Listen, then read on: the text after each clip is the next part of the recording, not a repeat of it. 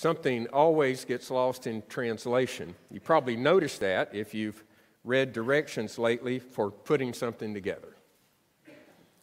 Israel apparently missed something in the 10 words about other gods and making idols. The primary purpose of God in the Exodus was that God be made known. The calf is in the opposite direction of knowing God. Sinai was a giant step forward in the revelation of God, but Sinai, the giving of the law, did not answer the problem of sin. The reality of sin begs the question, how can a holy God live among a sinful people? Exodus 32 through 34 gives us yet a further revelation of the nature and character of God. The resolution of the text comes in chapter 34, verses 6 and 7 that we read. The Lord passed before him and proclaimed, the Lord, God merciful and gracious, slow to anger, abounding in steadfast love and faithfulness, keeping steadfast love for thousands, forgiving iniquity and transgression and sin, and so on. God will dwell among a stiff-necked people by forgiving their sin. So how can a holy God live among a sinful people? He will forgive their sin. Now this brings up a whole other issue, and that is, how can a holy God forgive sin? How will he live among them? He'll forgive their sin. But then if he's holy, how can he forgive sin? Well, that's a question not directly answered in this text. It'll take a new covenant to answer that question, and the writer understands that, and that's why the Pentateuch is prophetic in its very nature. It bids us, by the words that we read, to look to another. It bids us and begs us to look to Christ. So chapters 32 through 34 give the occasion then for a fuller revelation of God. The purpose of God in the Exodus all along is that he be made known. This passage reveals to us something that we haven't seen before in the Exodus, and that God is merciful and forgiving. He's merciful and forgiving. And so as we think about that, I want us to look at this text. We're going to look at Israel's sin and Moses' intercession, and then Israel's repentance and restoration. So number one, Israel's sin. Israel's sin. Our sin is an issue with which God must deal. Now, Israel's sin in making the golden calf that we see in chapter 32, in the first part of that chapter, their sin is the setting for this further revelation of the nature and character of God. Sin is a thing. It is such a thing, and God must deal with it because it is contrary to his nature and his character.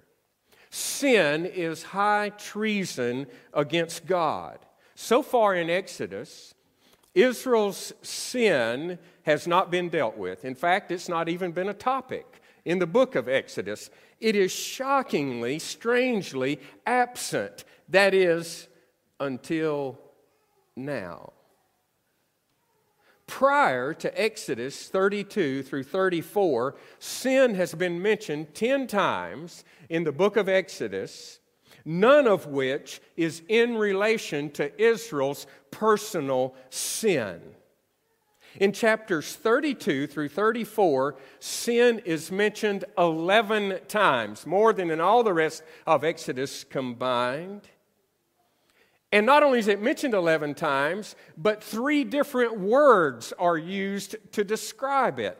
The words iniquity, transgression, and sin. All of the ramifications of this thing that is contrary to the nature and character of God. From the very bent of our hearts, our tendency toward sin, to our willful rebellion against God, to missing the mark and coming short of the glory of God. Now, after the giving of the 10 words and the rules contained in chapters 20 through 23 in Exodus, Moses was called up to the mountain to receive the tablets from God in the glory cloud. And he was there for 40 days and 40 nights, and that was a bit too long for the Israelites down in the valley below. And so the text says in chapter 32, verse 1, when the people saw that Moses was delayed to come down from the mountain, the people gathered themselves together to Aaron and said to him, "Up, make us gods who shall go before us." So while Moses is on the mountain, the golden calf event occurs in the valley. We left Moses there at the end of chapter 24. Here we come to this text. And the Israelites on that very day got up in the morning and gathered manna, rained down from heaven, and then made a calf to worship. Confronting Israel with their sin was inevitable. Now, they not only made the calf, but they made the calf and attributed to it their exodus from Egypt. Notice in chapter 32, verse 4, and he received the gold from their hand and fashioned it with a graving tool and made a golden calf. And they said, "These are your gods, O Israel, who brought you out of the land of Egypt." Now, the Israelites came out of Egypt and they looked like pagans.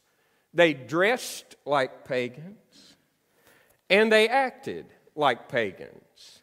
And so they took their gold and their ornaments that they had to use in their idolatry and they gave them to Aaron, and Aaron made a calf. It wasn't like all of a sudden when we get to Exodus 32 that Israel becomes idolatrous. They were idolaters at heart.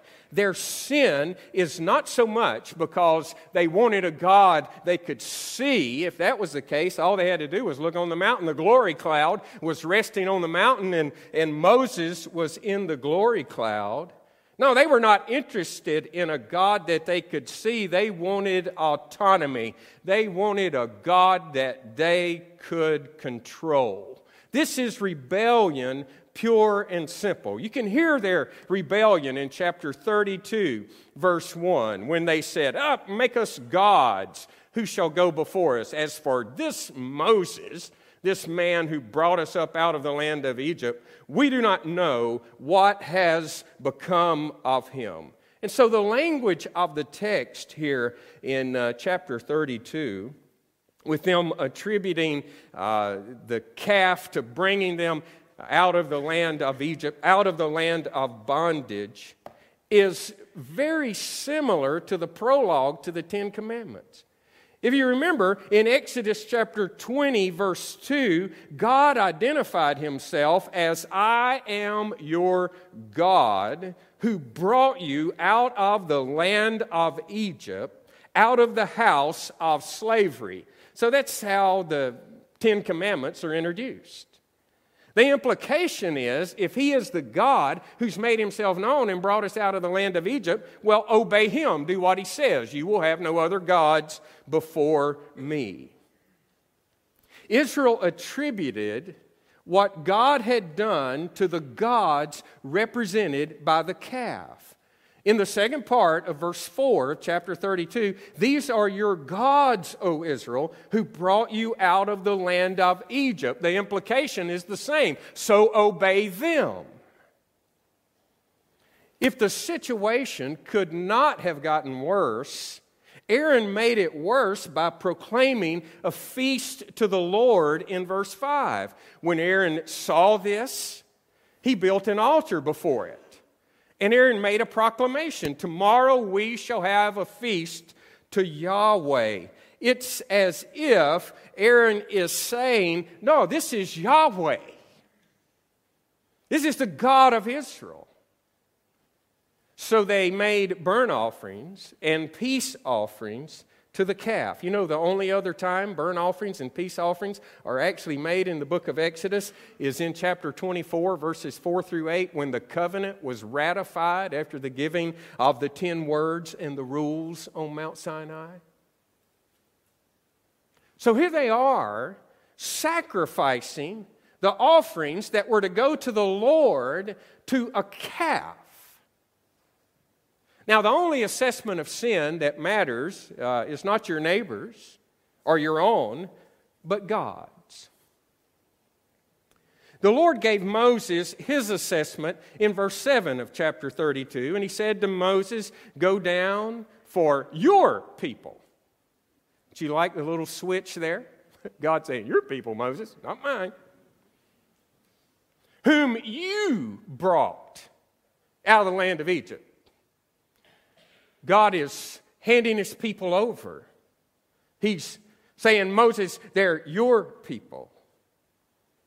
So God's assessment of it is, in verse 7, your people whom you brought out of the land of Egypt have corrupted themselves. In verse 8, the second part of the verse, they have made for themselves a golden calf and have worshipped it and sacrificed to it and said, "These are your gods, O Israel, who brought you up out of the land of Egypt." You can excuse sin. You can find people who will applaud you for sin and affirm you in sin. You can call sin good and good sin.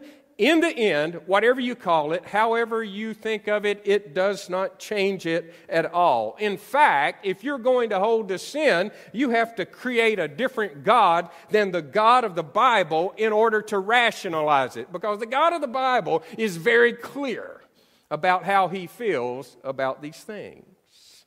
Now, the NARLs, or the National Abortion and Reproduction Rights Action League, their motto at a recent campaign rally was "Demand Justice." Seriously? For whom? What about the potential of that child? That's a question I want to ask. I often say God has sent us the cure for cancer 1,000,000 times, we just keep aborting it. That, however, is the sin of the world, right?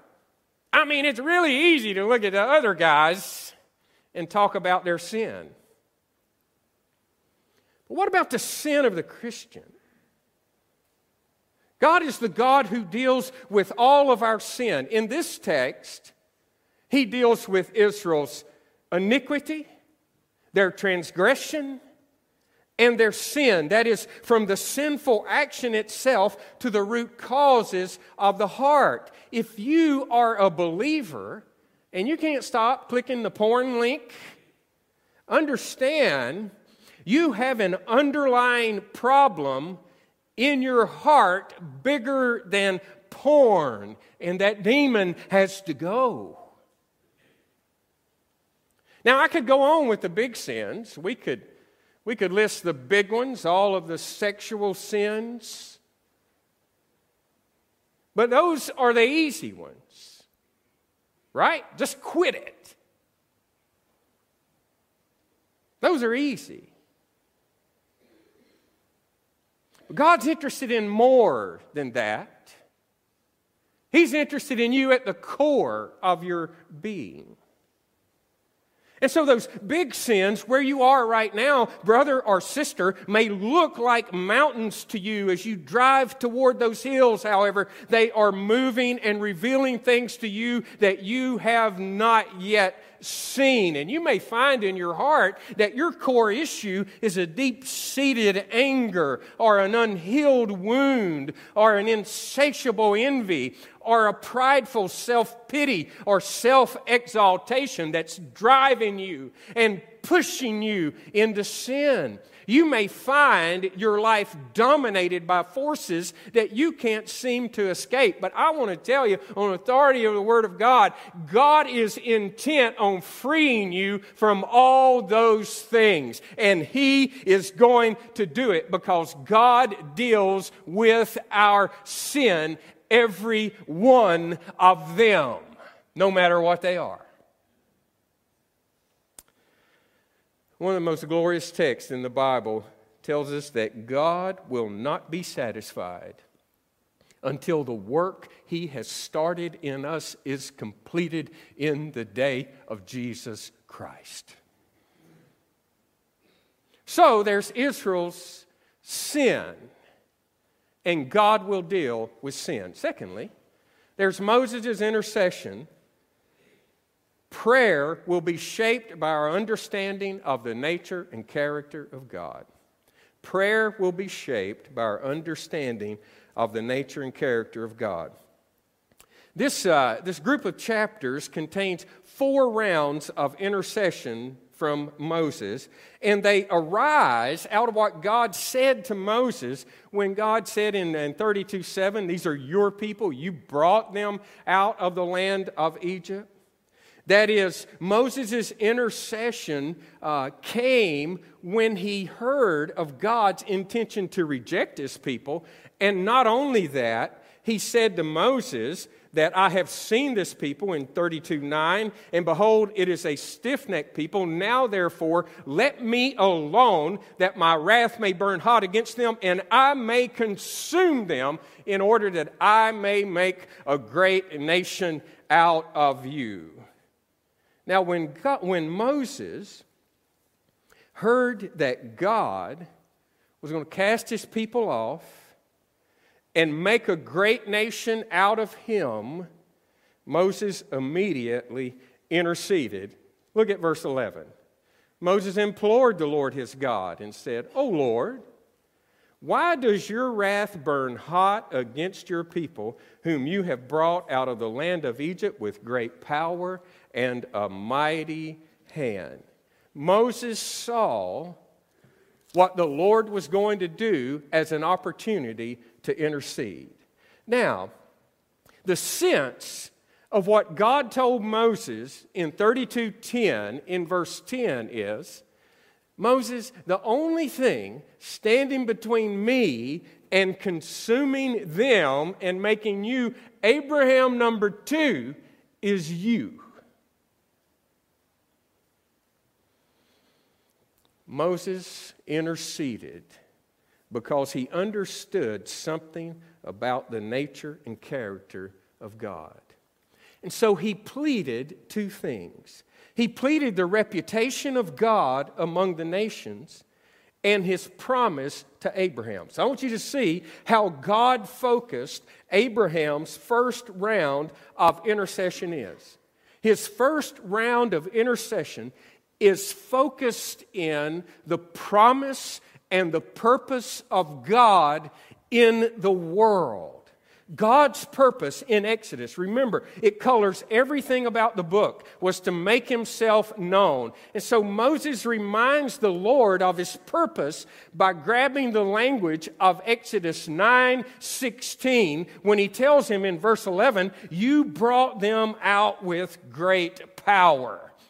When you look at Exodus 9:16, God had told Moses to go to Pharaoh and say to him, "I have raised you up to show you my power so that my name may be proclaimed in all the earth."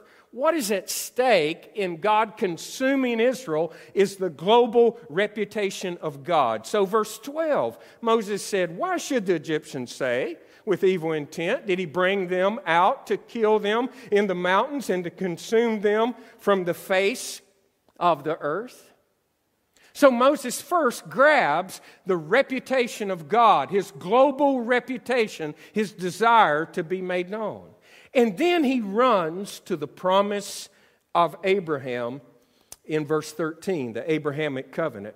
And he says, "Remember Abraham, Isaac, and Israel, your servants, to whom you swore by your own self, and said to them, I will multiply your offspring as the stars of heaven, and all this land that I have promised I will give to your offspring, and they shall inherit it forever."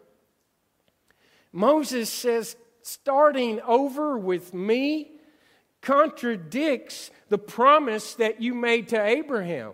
You swore with an oath that you would multiply his seed as the stars of the heaven and as the sand of the sea. He's saying, God, you by oath have bound yourself to them. So you see, on the basis of Moses' first petition, he's pleading with the Lord for the Lord. God relents in verse 14 because consuming Israel is not consistent with his purpose and will. So you see how understanding God's purpose and his promise impacts your prayer. Now there's a second round of petition that we can see starting in verse 31 of chapter 32. And it's going to show us that our prayers must be corrected by the nature and character of God. Moses goes down the mountain. He broke the tablets of stone. He destroyed the calf. He confronted Aaron. He led the Levites in terminating the guilty. And then the next day, he confronted Israel with their sin in chapter 32, verse 30. The text says, the next day, Moses said to the people, you have sinned a great sin, and now I will go up to the Lord. Perhaps I can make atonement for your sin. So Moses goes up to the Lord, and the first thing he does is he confesses their sin in verse 31. Alas, this people has sinned a great sin. They have made for themselves gods of gold. Then he pleads for their forgiveness in verse 32. But now, if you will forgive their sin, and notice he didn't even finish his sentence, he just broke it off. But now, if you will forgive their sin, but if not, please blot me out of your book. Moses is asking God just to take away their sin. Unburden them of this offense and the punishment for it. And the basis he offers for removing their sin is, if you won't forgive them, then blot me out of your book. He seems to be offering himself as an atonement for the sin of Israel. So something is missing in his understanding of sin, holiness, atonement, and the nature and character of God. Moses is praying and he's putting all this together. God can't just overlook sin. Atonement must be made and justice must be satisfied, but Moses can do none of those. Now the Lord graciously denied Moses' request. Look in verse 33. But the Lord said to Moses, whoever has sinned against me, I will blot out of my book. Moses was in no position to offer himself as an atonement for sin. God in his kindness will not give his children a stone when they ask for bread. Now, I've heard a lot of people say in my life, be careful what you pray for. And I get it, I understand, but I think it's a mischaracterization of God. I think rather pray. But understand that prayer is a schoolhouse, not a lottery. It's where you're going to learn about the nature and the character of God. And the more we learn about God, the more effective our prayers are going to be. Now that gives way to the third petition. And that is, in chapter 33, verses 12 through 18, we can see the third petition. And it reminds us that we should persevere in prayer until you lay hold of God's willingness. So the second petition, God denied. Unanswered prayer is no reason to quit praying, but rather it is a reason to persevere in prayer until you lay hold of the willingness of God. Now, the central issue in this third petition is the Lord's presence with Israel. In the early part of chapter 33, the Lord tells Moses, for example, in 33 verse 1, depart and go up to the land. And then he says in verse 2, I'll send an angel before you. And then verse 3, he says, but I will not go up among you, lest I consume you on the way, for you are a stiff-necked people. Now, interestingly, in verses 7 through 11, we have this interlude that tells us that Moses had been meeting with God outside the camp in a tent. God's not coming in the middle of the people, so Moses pitches a tent outside the camp, and he would go in the tent. When he would go in the tent, the glory of God would come and stand outside the tent. And that text tells us in verse 11 that the Lord used to speak to Moses face to face as a man speaks with his friend. Now, I take the third petition that Moses is going to offer to the Lord to be a view into that conversation that's taking place between the Lord and Moses at the tent. So Moses starts his third petition by expressing his concern about who the Lord will send with him. Look in chapter 33, verse 12. See, you say to me, bring up this people, but you have not let me know whom you will send with me. Moses is pleading for the Lord's presence. Remember, the big issue in the third petition is the presence of the Lord. And so Moses is pleading for his presence, and then on the basis of grace that God had shown to Moses, Moses asked for yet more grace. So Moses says, again in verse 12, you have said, I know you by name. You have also found favor in my sight. Verse 13, now therefore, if I have found favor in your sight, show me your ways that I may know you, in order that I might find favor in your sight. God, you have been gracious. Give me more grace and show me your ways. Now, why is Moses praying about knowing the ways of God? Apparently, because in the second intercession, when God turned him down, Moses realized, I'm at a deficit here in knowing who this God is.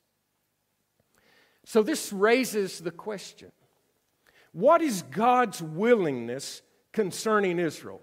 That's the real question. What is God willing to do? So Moses adds to his intercession, in the very last part of verse 13, consider too that this nation is your people. Now, what's interesting about this request is that the only other time that particular word for nation is used of Israel in the entire book of Exodus is in chapter 19, verse 6, when God said they would be a holy nation and a royal priesthood. What Moses is doing is laying hold of the word of God, and he's saying, unless Israel is your people, your purpose of having a holy people fails. God replies then in verse 14, my presence will go with you, and I will give you rest. And when he says, I will give you rest, the you is singular. Moses understands it as God saying, Moses, I'm going to go with you, but I'm not going to go with them. And so Moses pleads in verse 15, if your presence will not go, now in the ESV translation it has go with me, and that's a phrase that's been historically added by translators. If you have an older version of the text, it's in italics, which means it's added for clarity, but it brings obscurity.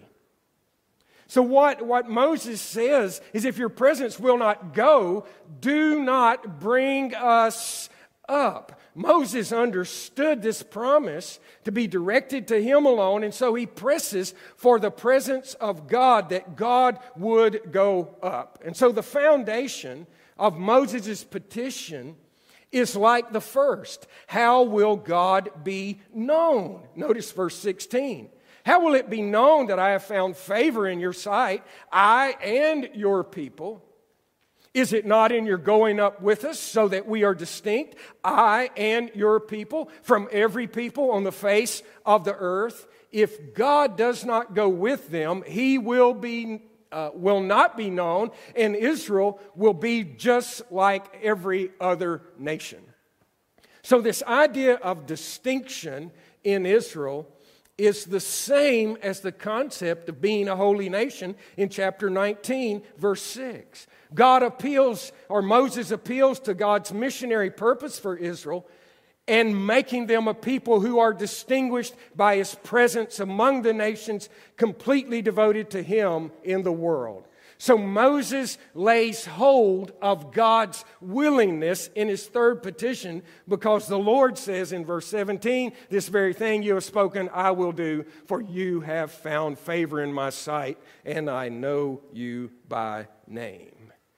God's purpose demands God's presence with Israel. Now, there's going to be a fourth petition that Moses is going to offer that helps us see that prayer is a marvelous gift of God's grace. The third petition began in verse 13 with Moses saying, "Show me your ways." And it ends in verse 18 with Moses saying, "Show me your glory." Now, I don't think there's any difference between the two requests. The request begs the question, had not Moses already seen the glory of the Lord? Moses' request probably arises from a tension he's feeling in his intercessory encounters with God. And that is, what has changed that suddenly God is willing to go with Israel? He's refused to forgive them in the second petition. What's changed to ensure that he's not going to consume them? So the question is, how can the Lord be present with a sinful people? And so in 33:19 through 23, the Lord promises to answer Moses' request by making all of his goodness pass before Moses, and then he would proclaim his name to Moses. You see that played out when you get to chapter 34, verses 6 and 7. The Lord revealed aspects of his nature and character that Moses had not understood to this point. So the Lord passed before Moses and he proclaimed his name, the text says, the Lord, a God merciful and gracious, slow to anger and abounding in steadfast love and faithfulness. Listen to the words of this text. Keeping steadfast love to the thousands. That is, the thousands of generations. Not to just 1,000 people, but to the thousands of generations out through the future. God keeps his steadfast love. Forgiving iniquity and transgression and sin, but who by no means clear the guilty, visiting the iniquity of the fathers on the children and the children's children to the third and fourth generations. It's interesting that when we read that text, we really get fixated on God visiting iniquity on the fathers to the third and fourth generations and overlook that he said, I'm going to be merciful to thousands of generations. This text is meant to show us the overwhelming grace and kindness and mercy of God toward sinners.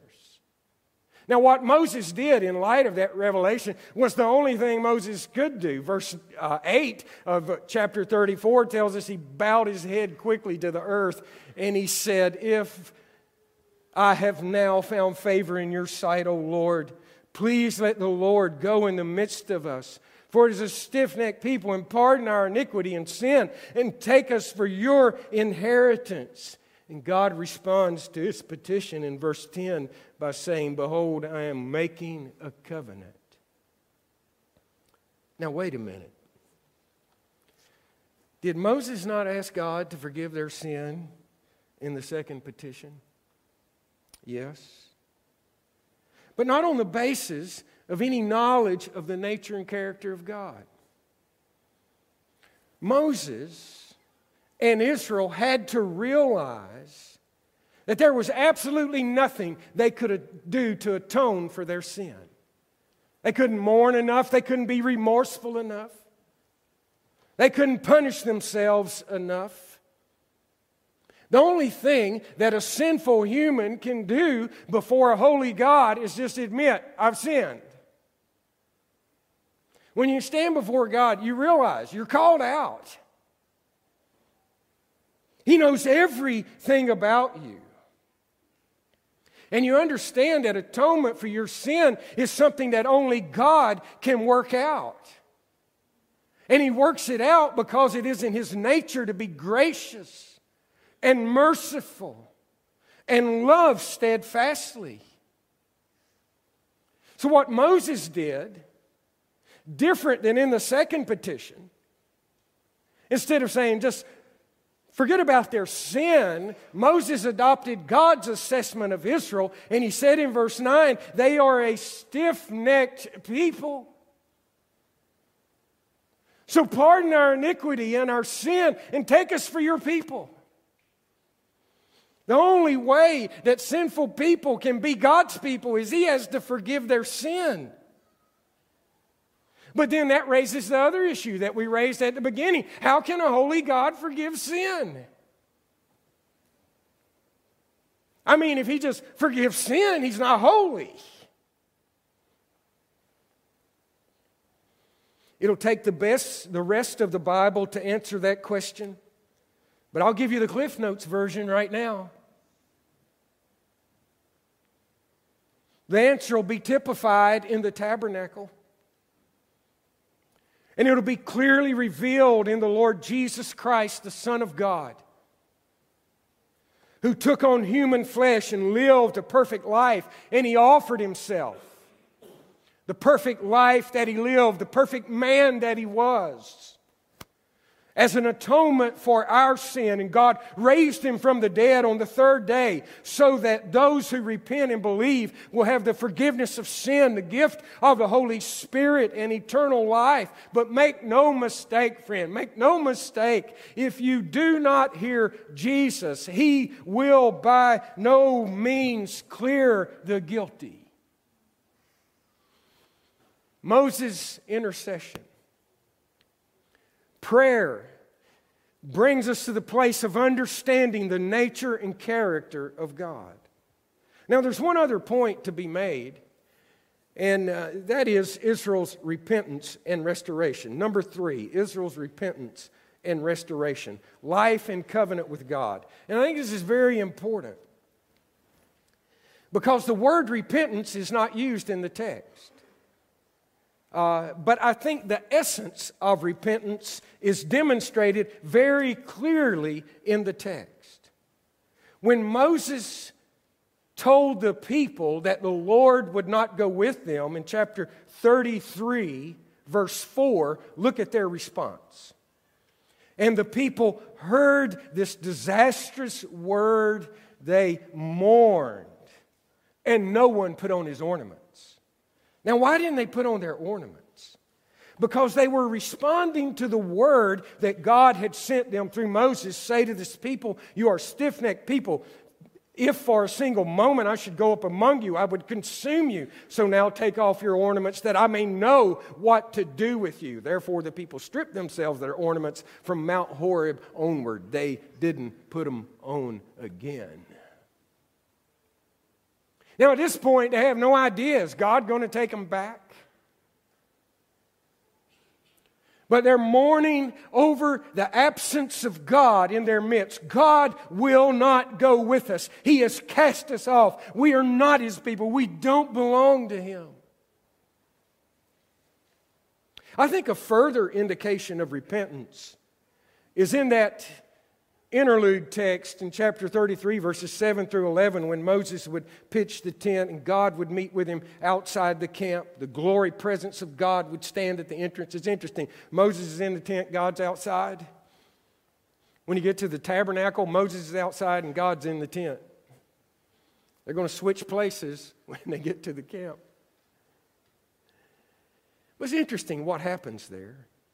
The glory cloud would come on the tent. And look in verse 9 of chapter 33. When Moses entered the tent, the pillar of cloud would descend and stand at the entrance of the tent, and the Lord would speak with Moses. And when all the people saw the pillar of cloud standing at the entrance of the tent, all the people would rise up and worship, each at his tent door.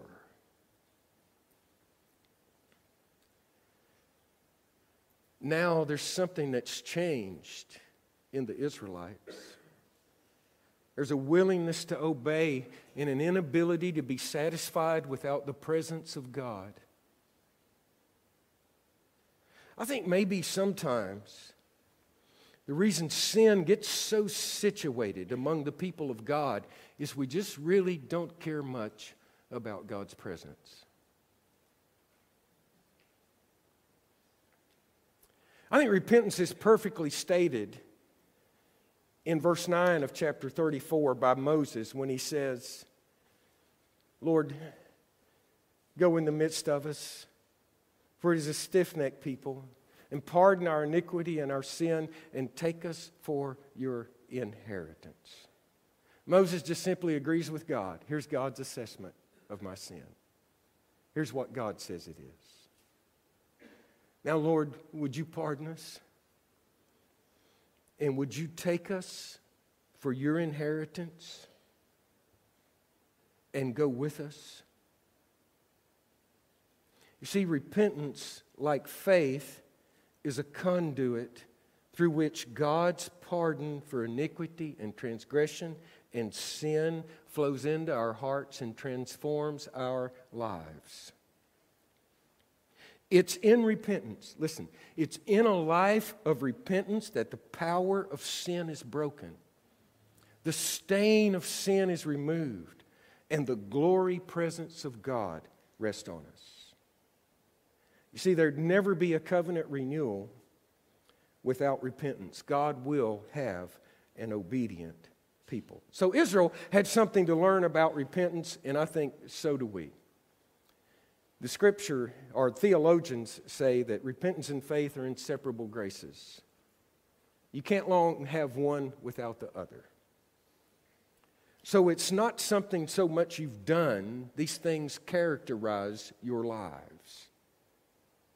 And so repentance characterizes the life of the believer, just like faith characterizes his life. This is what Luther said in the first of the 95 Theses. When the Lord and Master Jesus Christ said, repent, he called the entire lives of believers to be one of repentance. You see, by God's grace, he'll deal with our sin. He'll deal with the very act of sin itself, all the way to the root causes of the heart from where it arises. And this reality, knowing that God will deal with my sin, is not an indication that I ought to run from him, but it's an indication I ought to run to him. So here Moses is running to God, pardon our iniquity and our sin, and take us for your people. And so I don't care what you've done, where you were last night, what has gripped your heart, what has gripped your life. God is calling you today to run to him.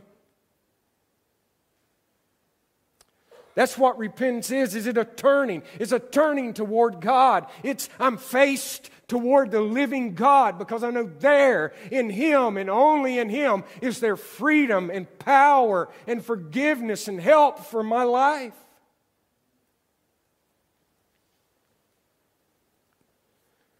You see, when you're running to God, having God is your greatest desire and your greatest inheritance. And so today we're going to come to the Lord's table.